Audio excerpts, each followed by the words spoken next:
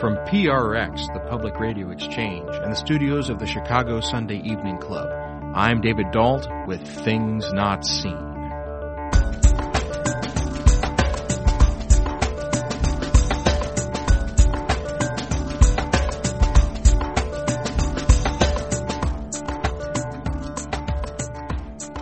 On today's show, they say the two things that you shouldn't talk about are religion and politics.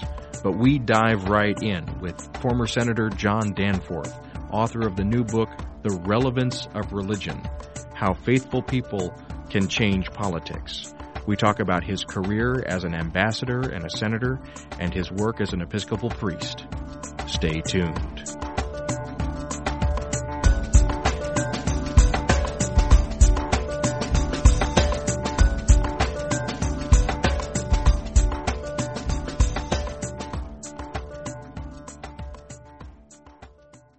This is Things Not Seen. I'm David Dault. Our guest today is John Danforth. Danforth served as Attorney General for the state of Missouri from 1969 to 1976, when he was elected to the United States Senate. He served as senator for almost 20 years, choosing to retire in 1995. In 2004, he served briefly as the 24th United States Ambassador to the United Nations. A graduate of both Yale's Law and Divinity schools, Danforth is an ordained Episcopal priest. In 2006, Penguin published Danforth's book, Faith in Politics, How the Moral Values Debate Divides America, and How to Move Forward Together. Danforth is a Republican who, in the book and later interviews, has raised criticisms of his own party and their alliance with the evangelical conservatives. His new book is called The Relevance of Religion, How Faithful People Can Change Politics. Senator Danforth, welcome to Things Not Seen. Thank you very much, David. As I mentioned in my introduction, you attended divinity school and were eventually ordained to the clergy, but ultimately you decided not to serve a parish but rather to enter politics. And in your new book, you write about that process of discernment, but I wonder if you might start out by taking a moment and speaking briefly about that decision so that our listeners can know kind of what was going through your mind at that time. Well, when I was in college, my intention was to go to law school, and I was very interested in politics. But I majored in religion, and then I thought I had a calling to the ministry. I wasn't sure whether it was to the parish ministry or teaching religion. So I went to Yale Divinity School intending to pursue that course, and not very long after I got there, I realized that it was not a fit for me, that I didn't have the temperament to be a good parish pastor, and I didn't have the theological kind of mind to be a teacher of religion. So I reverted to law school, and I did practice law, still am, in fact, and got into politics, ran for Attorney General, and then later became a U.S. Senator. So this process of deciding whether to go into the parish or whether to go into the study of law, the study of politics, it sounds as if that was a deeply personal struggle. Was there anyone that you consulted with along the way that gave you any good counsel or advice? It turned out to be personal rather than something that benefited from consultation. I went in to talk to a professor at Yale Divinity School to seek his counsel, and he really gave me short shrift. So I was kind of left to, it was a very, very personal decision. But I think that's true with a lot of, what course is your life going to take. It's what feels right. It's a kind of a sense of what your heart tells you, and that's the way it turned out. Did you find along the course of your political career that your theological training was a hindrance or it was a help? Well, I never saw a direct connection between my faith and the practice of my politics in any sort of issue-specific way. I think that when you're in politics or when you're in anything else in life, you're the totality of yourself. You don't. So if you're if you're a person of faith, you don't check your faith at the door wherever you are, but nor do you try to translate it into some sort of specific agenda that you're trying to push on your constituents. So, yeah, I mean, I think it clearly informs who I am and what I was when I was in public life, but not in a, okay, here are God's instructions on how I should vote in the U.S. Senate or anything like that. Well, and I hear clearly you saying that your theological positions, your religious convictions, you didn't see a bright line between those and any specific agenda or decision that you made. And I think that goes hand in hand with some statements that you've made on many occasions where you say that religion has a role to play in civic life, but you're always careful to point out the importance of humility when people of faith enter the public sphere. And I'm wondering if you could expand upon that notion of humility in light of what you're saying about your own personal commitments. I think in politics it's really important, and not just for people who are professionally in politics, but for all of us who are citizens and we're interested in what's going on in the world. Because I think one of the problems in politics is when people take the position that, all right, I'm right, you're wrong, and I have a monopoly on truth, and it's particularly bad when people think, well, my agenda is God's agenda, and yours is not. I'm on God's side, therefore you're not on God's side, and so there's no possibility of real give and take, and there's no possibility of compromise. And I think that politics gets broken, and I think it is broken today. I think it's broken because a lot of people who are very active in politics have these unyielding agendas, and they oppose any sense of compromise. They impose litmus tests on their politicians so that there's no give and take. And politics, if it works, is the world of give and take. I mean, that's what it is. It is the art of compromise. It has to be in order to function, and that's how it was structured by the framers of our Constitution. This is Things Not Seen. I'm David Dault. We're speaking today with former U.S. Senator John Danforth about his new book, The Relevance of Religion, How Faithful People Can Change Politics. So if I'm hearing you correctly, we have this requirement for self-governance that we enter the political sphere with an intention to compromise.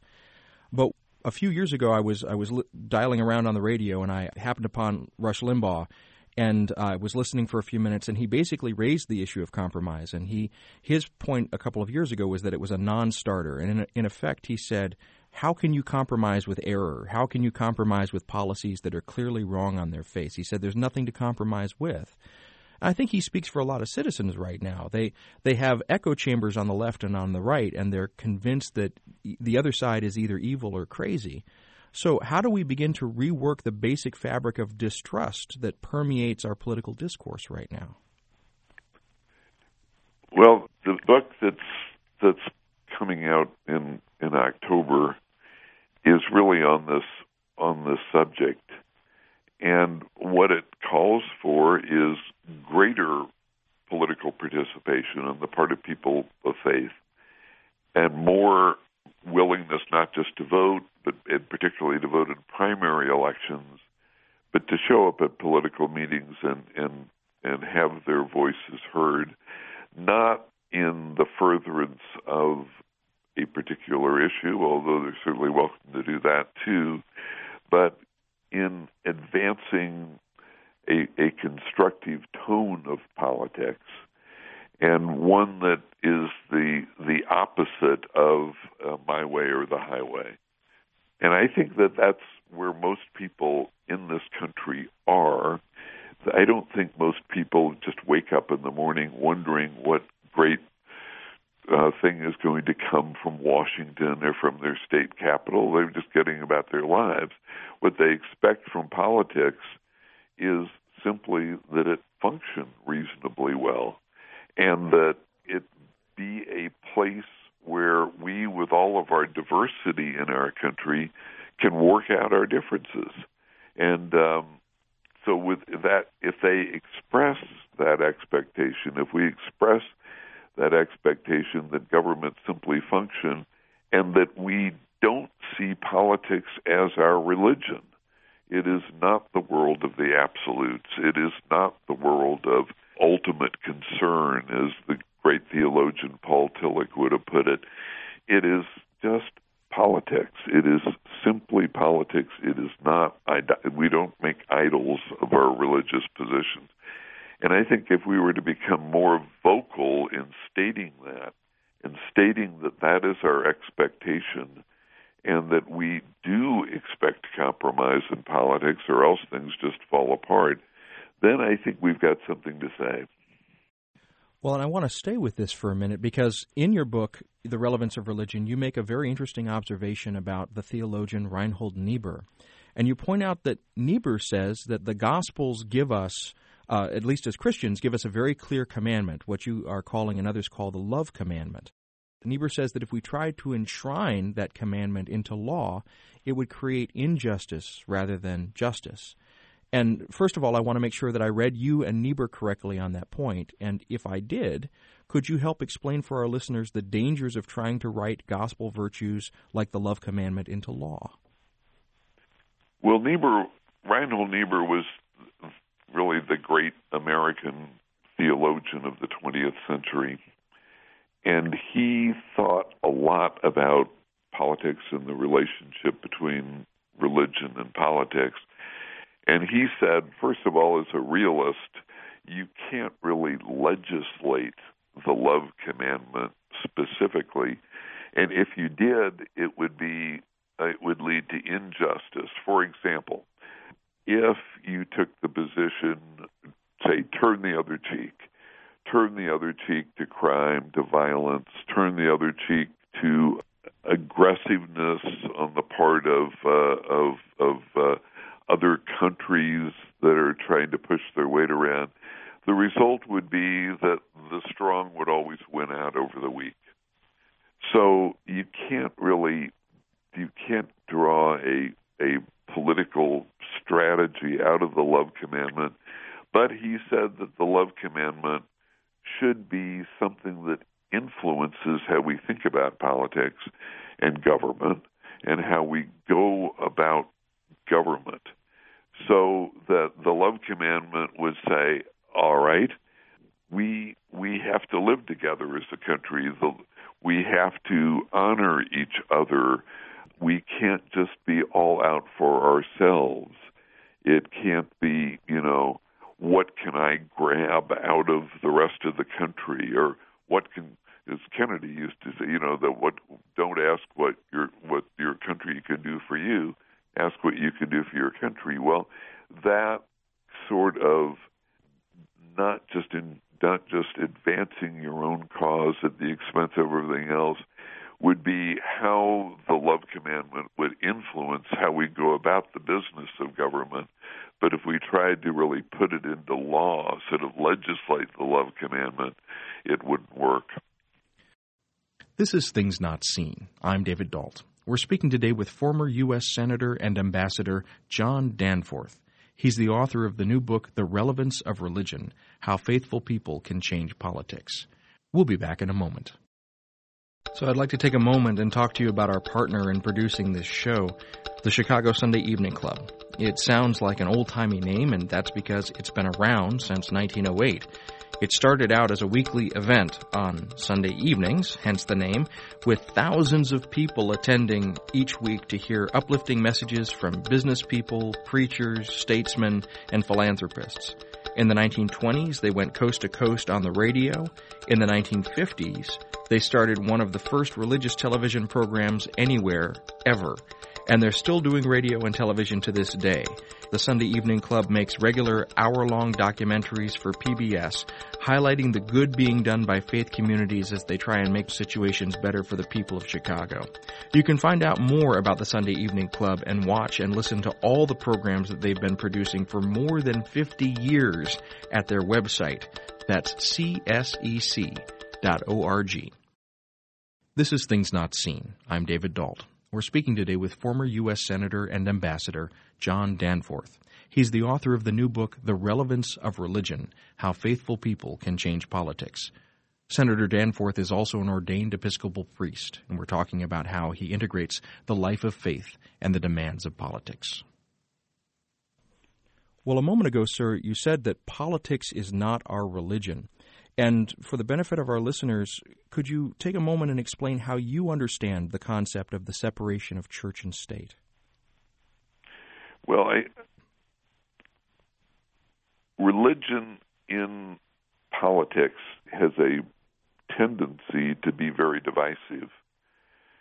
And that is why our founders, the writers of our Constitution and the advocates for the Constitution, believed that it was very important to distinguish between government and religion. So that in the First Amendment to the Constitution, we have prohibited the establishment of religion and interference with the free exercise of religion. We have kept government out of religion.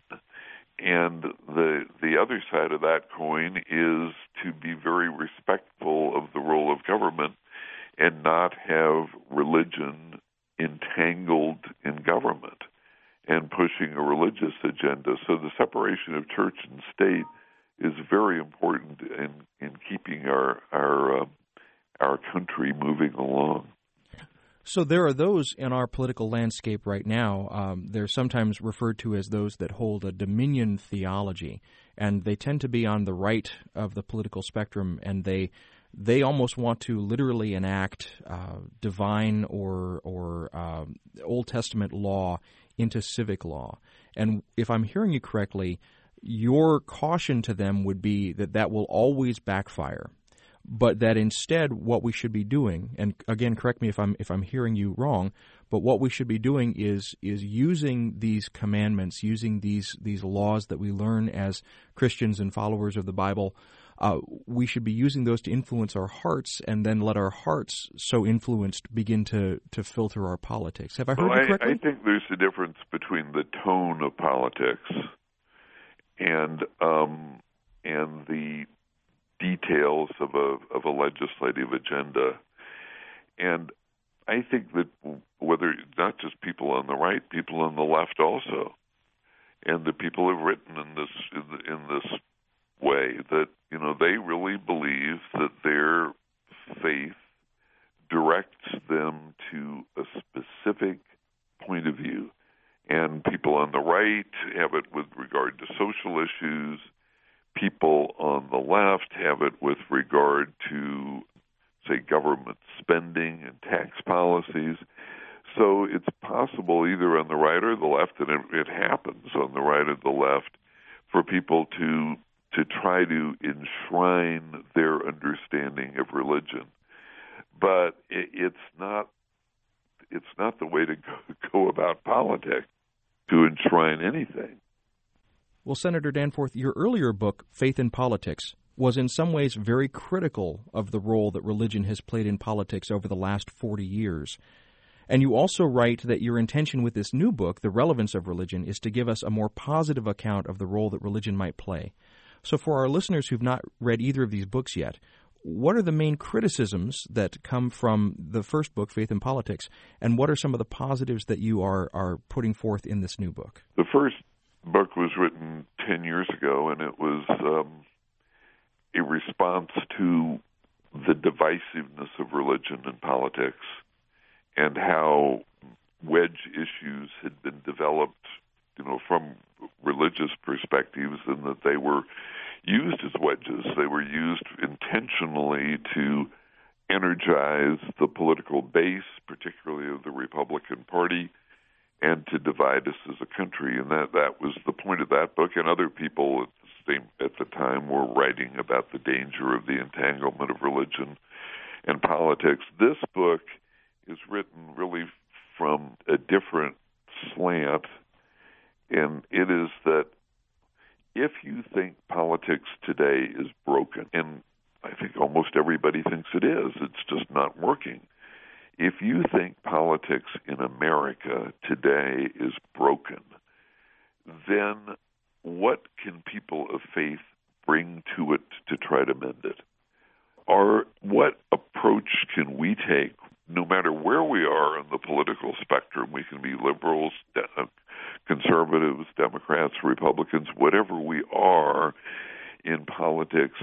Is there something in common, a point of view, a perspective we can bring on politics that is healing and mending to the current broken state of it?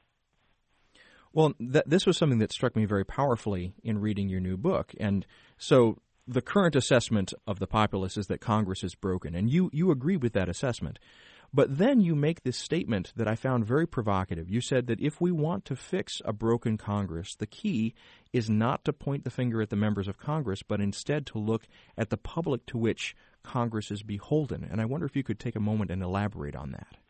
Politicians listen to the public, and they listen. I mean, they are very attuned to what they hear. They want to win the next election, and they better be attuned to what the public is telling them if they intend to win the next election. So they, politicians, people in Congress, listen to us. And the question is, what do they hear when they listen to us? What's the message that they get? And if the message is, give me more benefits, give me more money, or tax me less, if that's what they hear, then what's the result of that? The result is, okay, the customer, namely the voter, is always right. So how about a $20 trillion national debt?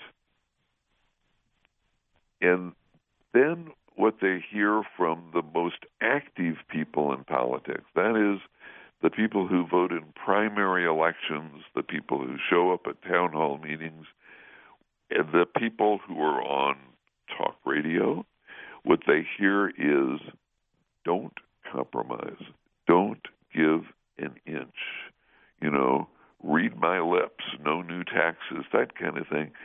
And then they, in order to, please their constituents, according to what they hear their constituents saying, then politics gets uncompromising, and that's the current state of affairs. We have become very polarized in our politics because the people who are the most outspoken, the people who are heard by the politicians, are the ones who punish those who want to compromise. This is Things Not Seen. I'm David Dault. We're speaking today with John Danforth, former U.S. Senator and U.S. Ambassador. We're speaking about his new book, The Relevance of Religion, How Faithful People Can Change Politics.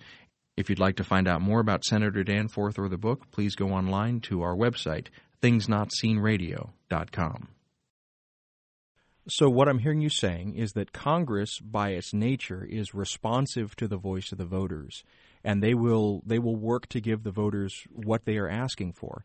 And I want to be very careful in what I'm about to say next, because I don't want to sound at all like I'm comparing voters to children. But the example that came to my mind is my own two children. And if I were to ask them right now what they wanted most at any given moment, their answer would probably be more television, more sweets, and less of the things like broccoli that are going to be good for them.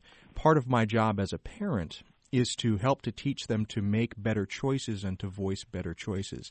And again, I want to be clear, I'm not comparing voters to children, and I'm not saying that the government or that what our task in civic life is to be paternal.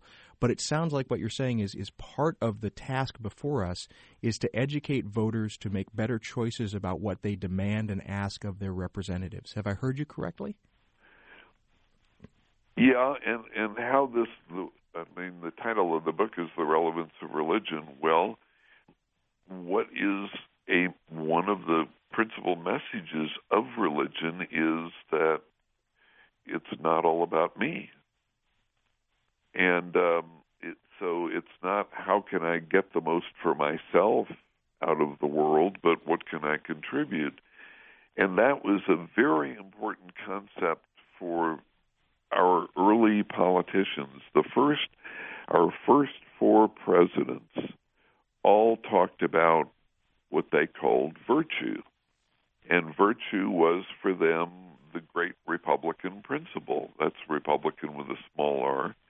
It was the great principle. And on that principle of virtue hung the future of the country.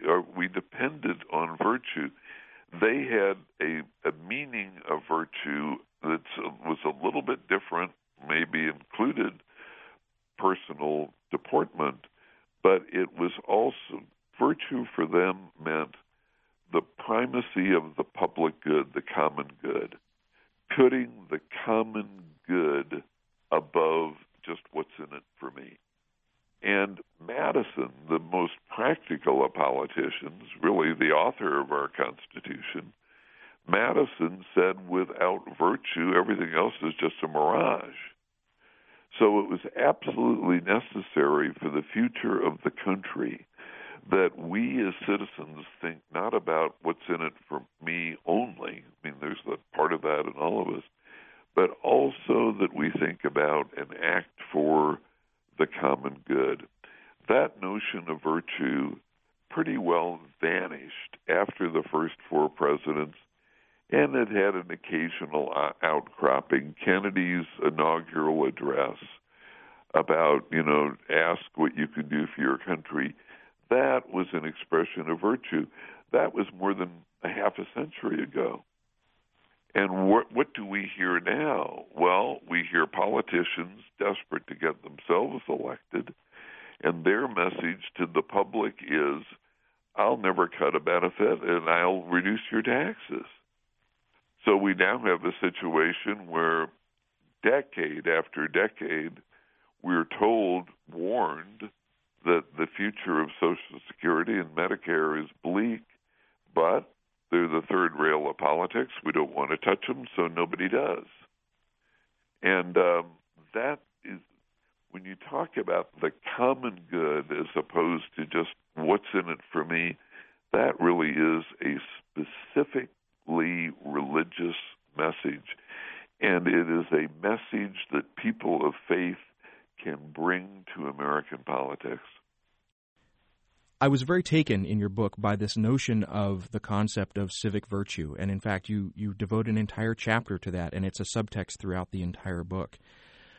If I look back at the history of philosophy, for example, to the writings of Plato about Socrates, one of the famous questions that animates that writing is the notion of whether or not virtue can be taught. And you speak very much about the important role that religion plays in helping to subtend these civic virtues. Are there specific teachings? Are there specific doctrines? Are there specific aspects of religious life, Christian life, that you see aiding the teaching of civic virtue? Or is it more just being a part of a religious community generally that helps to inculcate these virtues? Well, I think it's both. I think it's the message, and I think it's also the community. And this is another point that I make in the book, that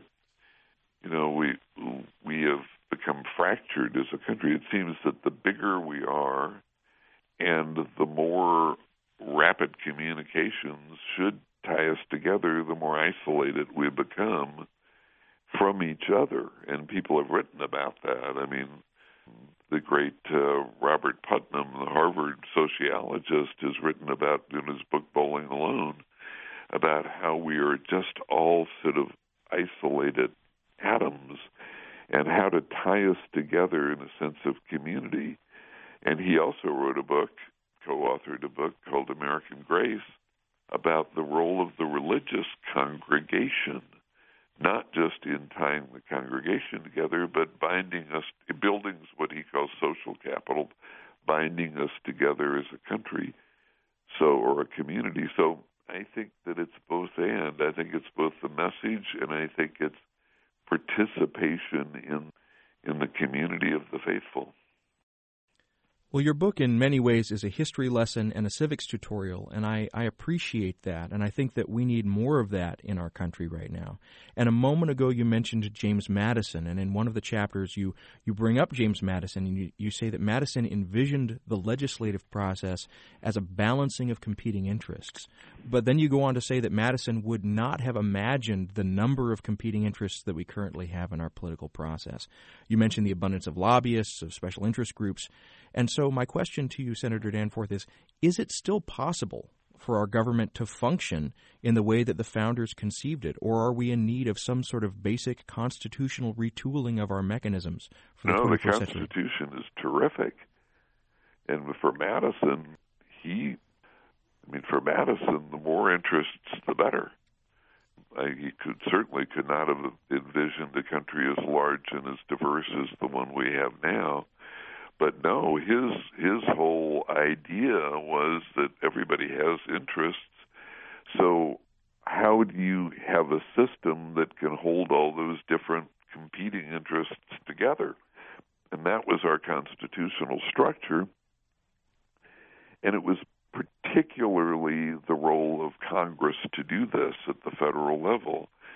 Congress was the place to work things out. It was the place where very varying competing interests would be represented, and somehow the differences would be accommodated or worked out or allowed to coexist.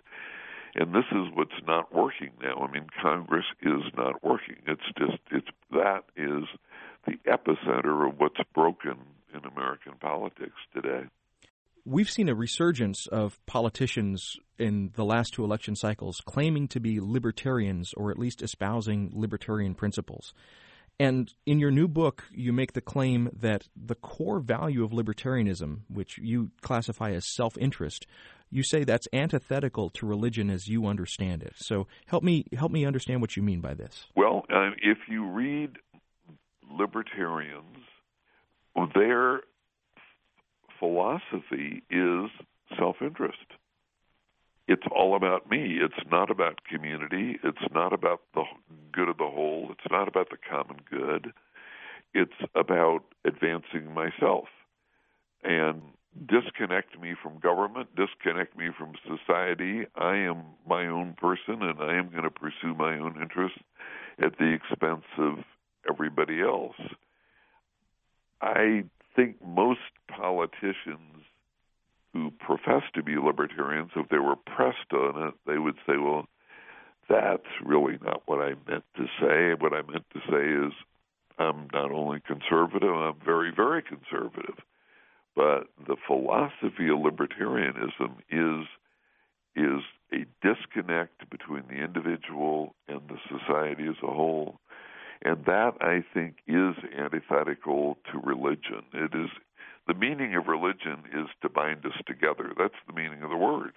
Doesn't always act that way, but that's the meaning of what religion should be. And I think that anything that exalts the individual to the point where there's a disconnect with the good of the whole is antithetical to religion. If you're just joining us, this is Things Not Seen. I'm David Dault. We're speaking today with John Danforth about his new book, The Relevance of Religion, How Faithful People Can Change Politics. Danforth is an ordained Episcopal priest, and for 19 years he served as the Republican senator from the state of Missouri. We'll be back in a moment. Each week I hear from listeners who write in to say that they're enjoying the show, and a lot of them ask me what they can do to help to support us. And first of all, I just want to let everyone know that we appreciate so much that you're listening, and thank you. The number one thing that you can do to help support us is to tell your friends about the show. If you listen to us through iTunes, it would also be fantastic if you took a moment to write a review. And if you want to, you could give us money. Earlier in the show, I talked about the partnership that we have with the Chicago Sunday Evening Club, and so many good things come from this partnership, but one of the best, by far, is that your donations to our show are now tax deductible. You can find out more about supporting us at our website, thingsnotseenradio.com. And again, thank you for listening. This is Things Not Seen. I'm David Dalt. Each week on our program, we bring you a rich conversation about culture and faith. Our guest today is John Danforth. Danforth served as Attorney General for the state of Missouri from 1969 to 1976, when he was elected to the United States Senate. He served as senator for almost 20 years. In 2004, he served briefly as the 24th United States Ambassador to the United Nations. A graduate of both Yale's law and divinity schools, Danforth is an ordained Episcopal priest. In 2006, Penguin published Danforth's book, Faith and Politics: How the Moral Values Debate Divides America and How to Move Forward Together. Danforth is a Republican, but in the book and later interviews, he has raised criticisms of his own party and their alliance with evangelical conservatives. His new book is called The Relevance of Religion: How Faithful People Can Change Politics. We're talking today about how he integrates together his life of faith and his life in politics. If you'd like to find out more about Senator Danforth or the book, please go online to our website, thingsnotseenradio.com. Well, you mentioned from your own political history a lesson that you learned about the importance of listening to constituents. And from what I just heard you say in your answer, Congress is the body that is most tasked with listening and being responsive. But I wonder your own experience of listening to your constituents, and even if you didn't agree with them at the end of the day, having the chance for their views to be heard. I wonder how that personal lesson that you learned might be instructive for the Congress that we're currently dealing with. Well, Congress is going to listen. As I said earlier, if they don't, they're not going to get themselves reelected, and most of them are keenly interested in being reelected. So they're going to listen, but what is it that they're hearing? And I think right now what they're hearing is from the activists, from the people who do vote in primaries, and what they're hearing is, the sort of extreme positions, unyielding positions, and the result of that is that there is real gridlock now in Congress. There's an inability to work things out because the people they're hearing from are saying, don't work things out. We've seen the rise of the self-described libertarians, but in a similar vein, we now have, for the first time in a century, a national candidate, Bernie Sanders, who claims in some respects to be a socialist. Now, when I look at the book of Acts, and I look at the 4th and 5th chapters of the book of Acts, I see that some early Christians had some practices of commonality and sharing that looked a lot like what we call modern-day socialism. So I want to sort of flip the question around about libertarianism. If libertarianism is antithetical to religious values, is this political stance of socialism more compatible with religion, or do you see dangers there too? I think that there is a danger in trying to identify a particular political party or a candidate or a set of positions on issues with religion. And that's when religion can become really, really divisive and destructive. So I think that that's just not a good thing to do.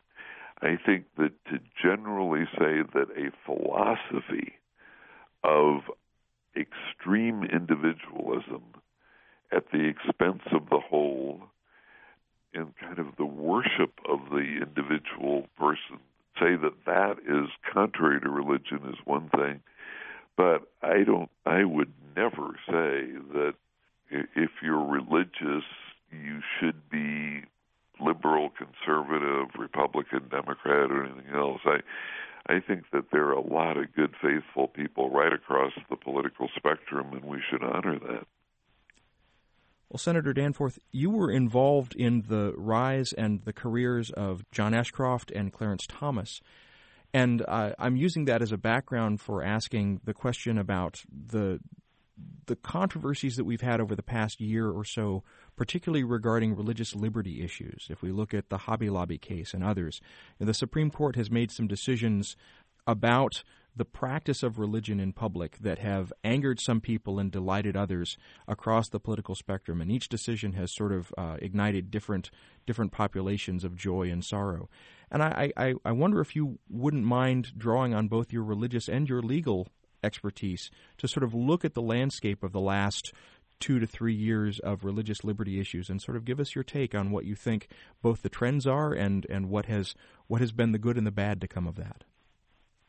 Well, I think that, if you read Supreme Court decisions, that there is, according to how the Supreme Court has read the Constitution, government does have the power to trump religious practices. Not religious beliefs, but religious practices. But my view, and I think it's the prevailing view right now in Congress, is that while government has that power, it should be very reluctant to exercise that power unless it's really necessary to do so. And if it can accomplish its reasonable ends, government can accomplish its ends in a way that allows for religious freedom, it should do so. So that's my view.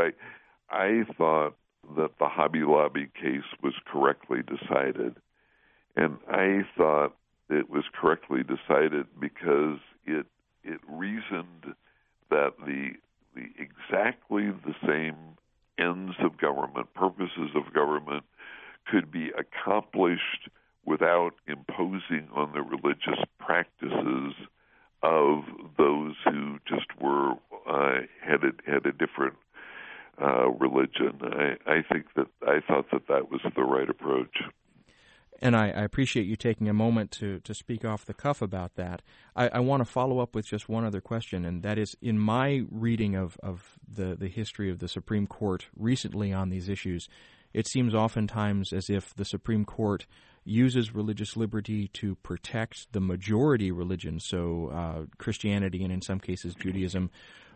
But there also seems to be a trend sometimes to devalue minority religious practices, and that could be a practice as esoteric as Santeria, as in the case down in Florida of Lukumi Babalu Ai, or it could be a very prevalent religion like Islam when we look at the Murfreesboro Mosque case or the Ground Zero Mosque cases. And I wonder if you'd reflect for a moment on the importance that you see of protecting both majority religious practice but also minority religious practice. Yeah, well, the Constitution was not written to protect majorities. It was written to protect minorities. And I think that the same goes with proper deference to religious practices where government can defer. And it's not always going to be able to do that.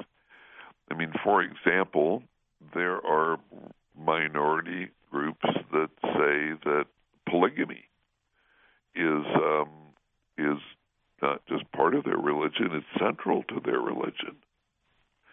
But it's long been held by the Supreme Court, and I think it's right that, okay, that is one thing we're just not going to have in this country. So the power of government to outlaw polygamy is there, and it's a reasonable power for government to exercise. So it's, you have to have a country that operates and functions and has some values which can be imposed by active government.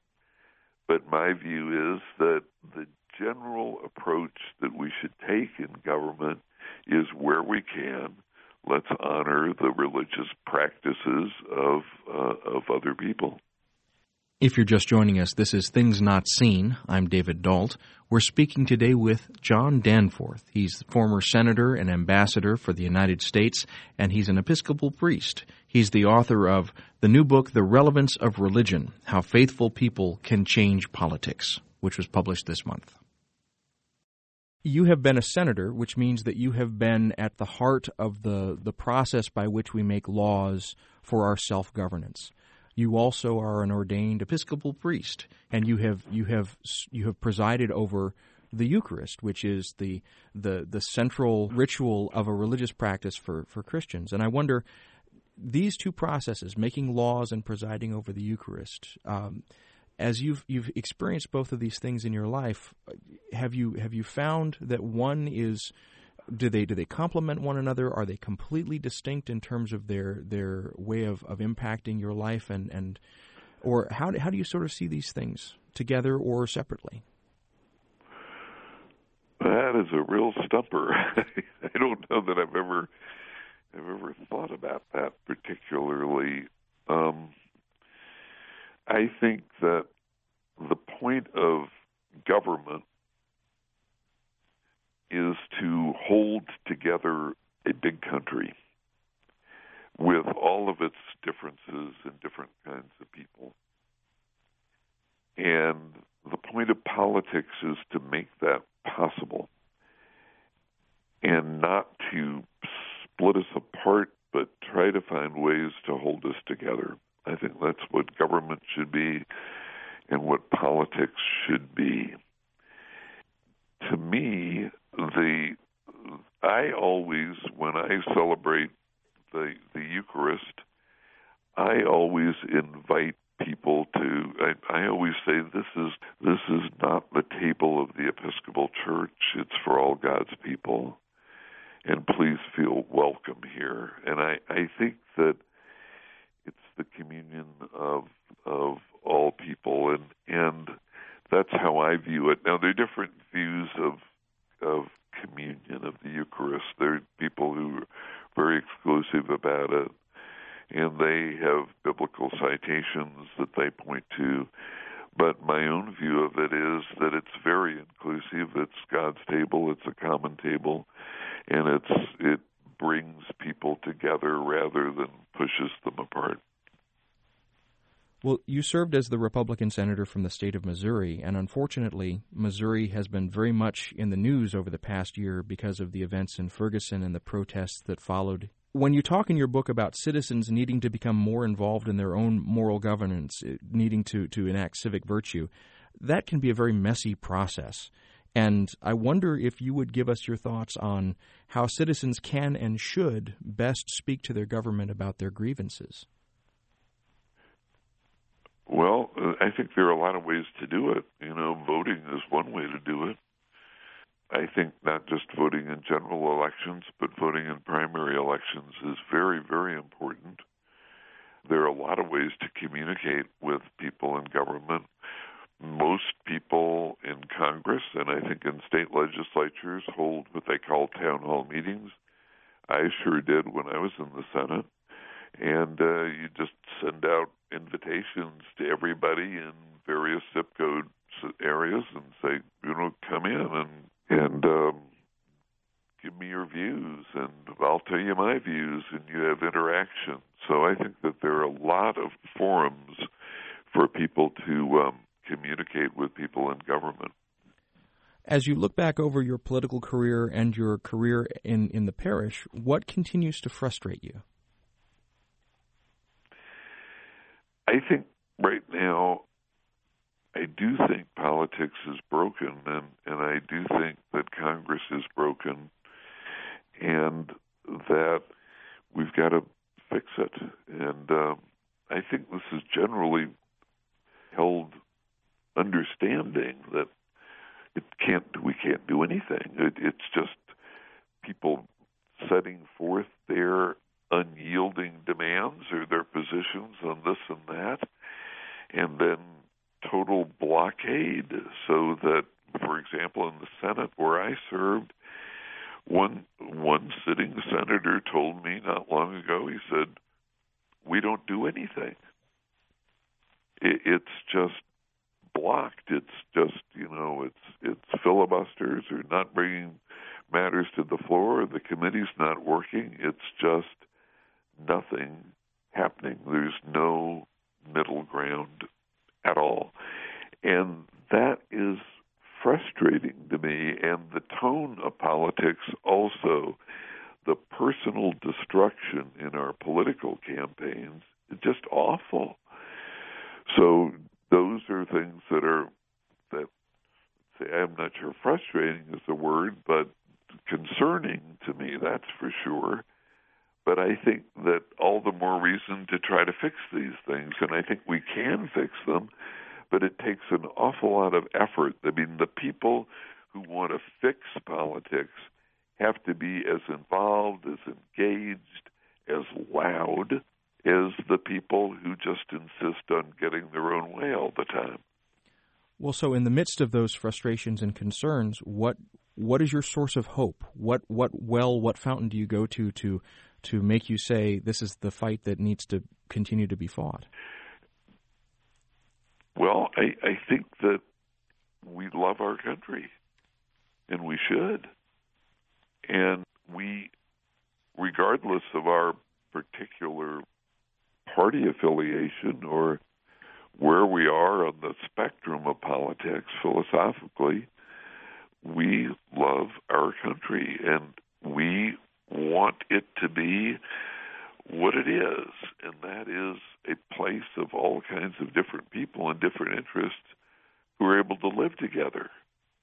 And I think if we have that view, and people who are faithful people, religious people particularly have that tradition, then we've got a lot to offer. Well, Senator Danforth, I know that there are a lot of demands on your time, and I very much appreciate you taking a few minutes to speak to us today, and I've enjoyed the conversation very much. Thank you for being with us today. Thank you, David. We've been speaking today with John Danforth. Danforth served as Attorney General for the state of Missouri from 1969 to 1976, when he was elected to the United States Senate. He served as senator for almost 20 years. A graduate of both Yale's Law and Divinity Schools, Danforth is an ordained Episcopal priest.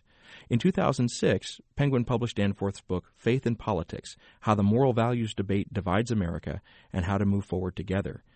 Danforth is a Republican who, in the book and later interviews, has raised criticisms of his own party and their alliance with evangelical Christians. His new book is called The Relevance of Religion: How Faithful People Can Change Politics. It's being published by Random House on October 13th.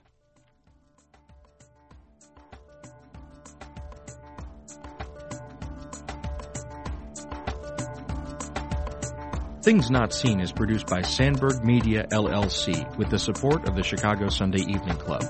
We're distributed nationally by PRX, the Public Radio Exchange.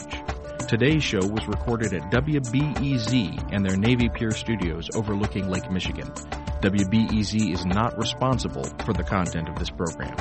Additional production for this week took place at the studios of the Chicago Sunday Evening Club here in the Chicago Loop. Our theme music is composed by Gene Kija. Mary Gaffney engineered the show. Kim Tron and David Dalt did the editing. Our staff includes Travis Abels, David J. Dunn, Natasha Alford, and Alexander Badenoch. Katie Scroggin is our senior producer.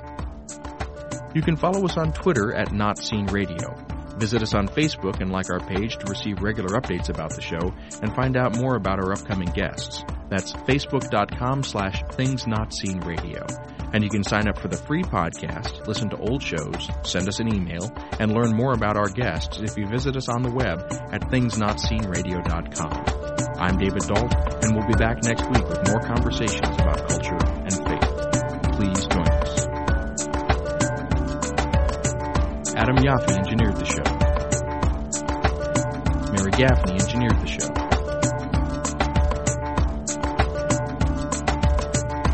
Colin Ashmead Bobbitt engineered the show.